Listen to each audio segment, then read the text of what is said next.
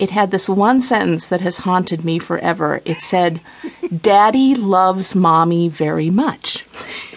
And I started crying because my parents were tragically, furiously divorced, and my daddy did not love my mommy, and she seemed to hate him. And I was like, clearly, this is not true. Nobody loves anyone. This is the thing, and you know what? I mean, and I know you get this. Is like truly one of the things that bothers me about most of these books is that they lie to kids. They lie to you, and they don't need to. And what's amazing to me, I have to say, is when we look at like the greatest children's literature, it's the stuff that doesn't. It's like the dark stuff. It's Maurice Sendak, and yes, it's things that are complicated. But the books about where babies come from are always so sunny.